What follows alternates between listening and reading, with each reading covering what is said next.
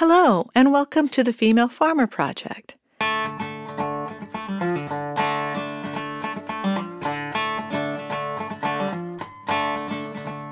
This podcast series serves as a platform for women to discuss agricultural issues and give power to the traditional, cultural, and experience-driven knowledge.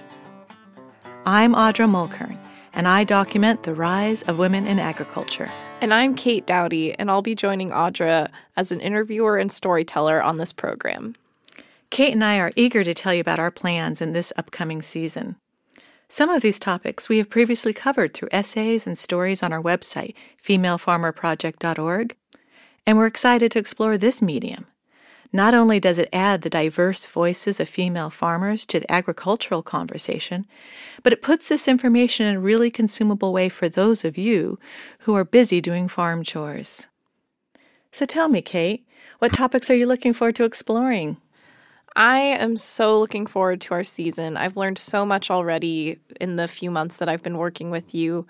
Our first episode will be looking into some of the unique issues and innovative ways that farmers in Arizona are working to build a stronger food system, because I was surprised to find out that Arizona has the highest ratio of female-owned and operated farms in the country. So we'll be looking into why that is, what they're doing, all of the wonderful things that are happening there. We'll also be talking about mental health on the farm, which is something that's pretty ignored, but obviously very important. So I'm ready for that. And I did my capstone research in college on farmland succession and transfer. So we'll be getting into that. And I think that'll be those will be great conversations that we're having, and a good way for me to keep exploring that research. I agree. There's some topics here that I am so excited to explore further. You know, I'm looking forward to talking to the pioneers who navigated the Boys Club. And land ownership and preservation efforts. You know, I'm a real fan of farmland trusts organizations. And we're going to explore some really interesting farm business models this season. Yeah. We'll hear a little bit about that today in this episode 0.5, but we'll get into that more in the future season. And let's not forget all of those farm support folks, like nonprofits. Yes. Feed and Seed. Love and the farmers market managers. We wouldn't be able to work without them. It's true. In that, I guess we are them, but... Well, it's really going to be fun exploring the changing face of agriculture with you, Kate. I am so glad to be here. So like I said, this is episode 0.5, so we just put together a little short interview segment that Audra did with the owners of Amber Waves Farm in New York. So without further ado, we'll dive in there. Thank you for joining us today.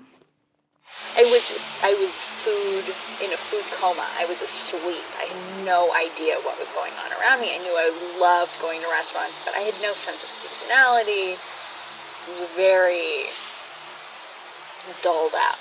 That was the voice of Katie Baldwin, who started Amber Waves Farm with Amanda Merrow in 2009. Audra visited them in 2015, recorded this interview with her iPhone, sitting on farm, sipping coffee, and listening to the stories Katie and Amanda had to share. A lot of the audio is full of the sounds of buzzing insects and loud horns from the surrounding Long Island industries, so this episode will be short but sweet as a sun-gold tomato. Let's start with a snippet where Audra asked Katie and Amanda about how they used their past work experience and education to essentially develop a new farm system. So what from your previous history did you fall back on to create the systems? Your economics? Well, I think that, we had just always tried to not make the same mistake twice, or certainly not more than twice. And I think we're pretty humble in those beginning years of trying things and seeing what didn't work. Everything I knew about farming was from one person. Same with Amanda, and it was the same person. So it's not like we were coming at it from like, oh, in my experience, we had the exact same farming experience.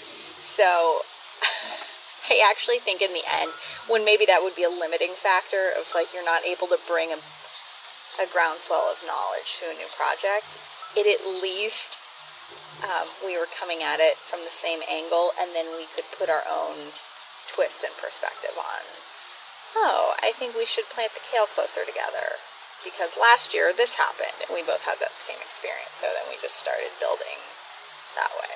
But I don't know that I would say I pulled anything from my former career into this other than, I didn't even know how to file taxes. I didn't know how to run a business at all. We had to learn that on the fly. Yeah, the learning curve for doing this was, it's not only one of the reasons we both love this so much is that our personalities really both, the novelty of farming is appealing to both of us, and such because there are so many, no day is ever like the previous day, which is funny because we are doing a lot of the same monotonous tasks again and again, but there are new challenges and new weather every day, and so it's, the business and computer and bookkeeping side of things, but it's also soil science, and then the last 3 seasons it's also been people and personality management and educating young people, and there are just so many parts of what we're doing that has kept us really interested and engaged, and so we haven't gotten bored or sedentary,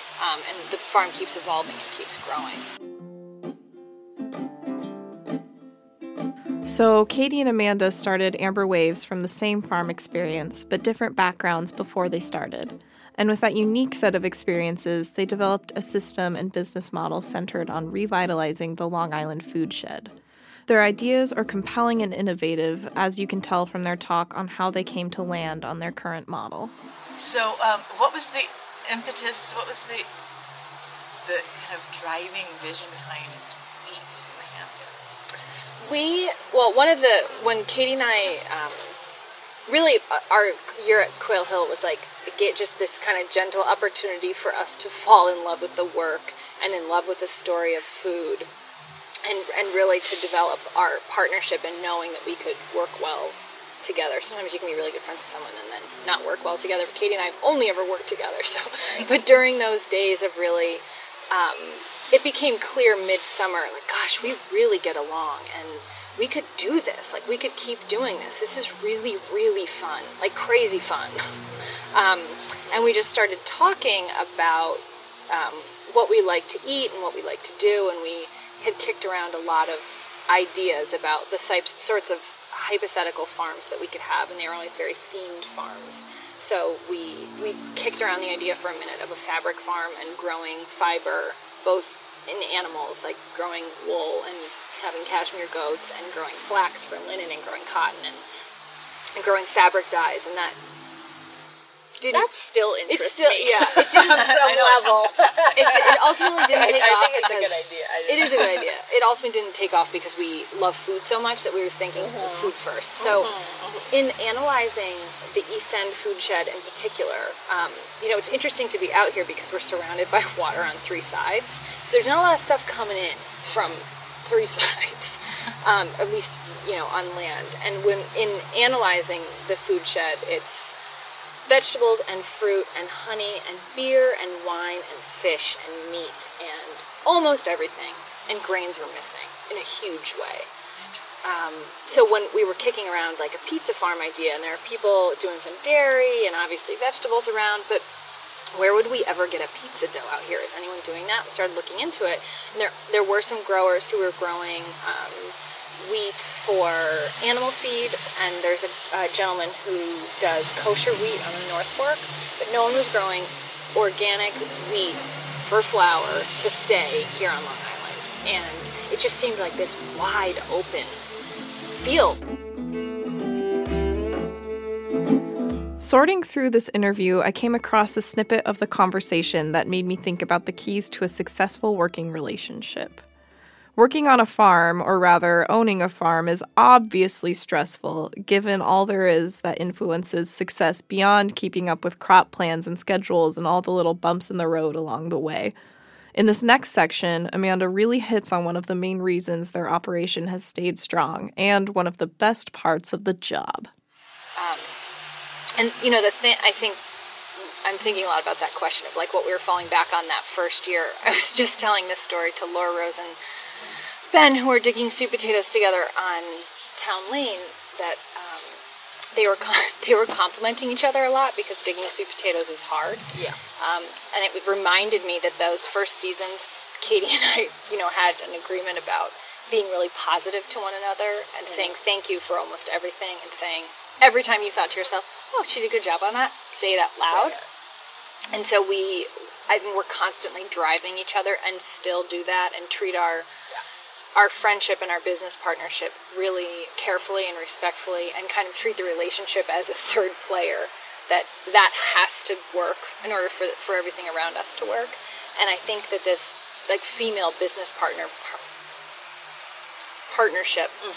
is the foundation of everything that we're doing, is our friendship and support of one another and belief in each other. And we are very lucky to have found that. Yeah.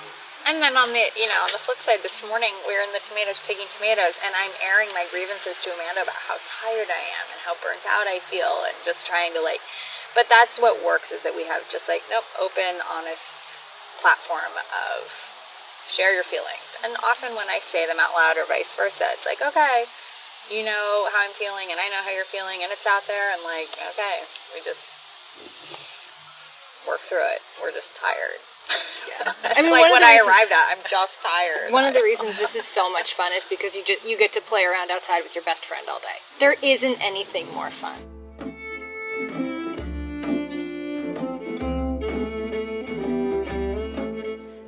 The interview contains so many wonderful pieces of wisdom. I wish I could share it all as the two farmers talk with Audra about entrepreneurship, the empowerment that one feels being a farmer, and providing service to their communities. Which brings us to our last little segment as our friends talk about one of the reasons why they farm. I have really been stuck on this idea recently that farming is really a form of service, and I feel like a public servant in a way, that because food is a basic need, and it's this idea of filling these basic needs for your community, and in a way that somebody has to do it. I mean, we're not making very much money doing this. It's well, okay then, if we're not, I mean, I don't know how else to describe the work that we're doing. It feels to me like public service. This woman, she said, oh, and I mean, even if we were a for-profit, I would still feel that way.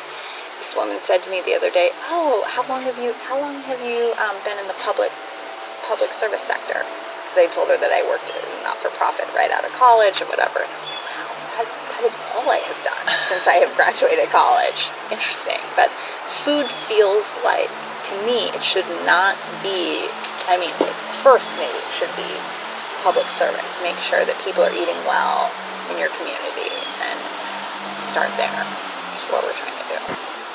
Yes. Hearing that reaffirms what we are all trying to do as humans growing food for other humans is invaluable.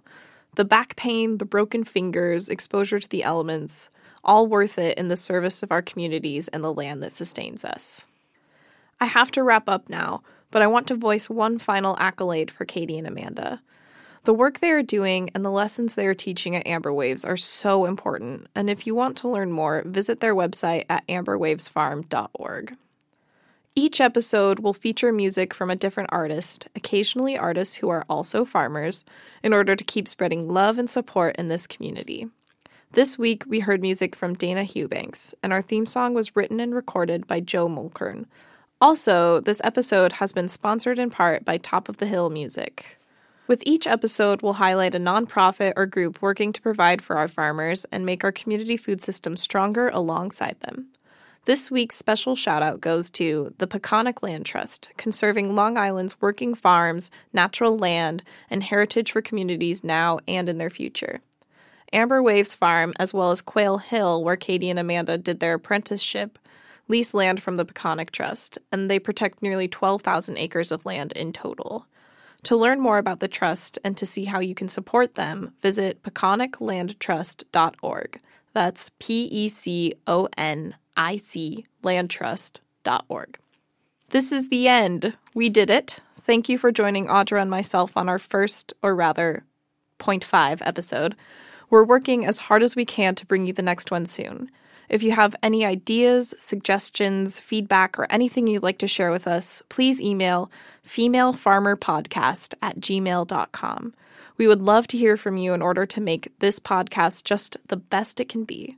All of this information will be available to you at femalefarmerproject.org under the podcast tab under show notes. And now we're really done.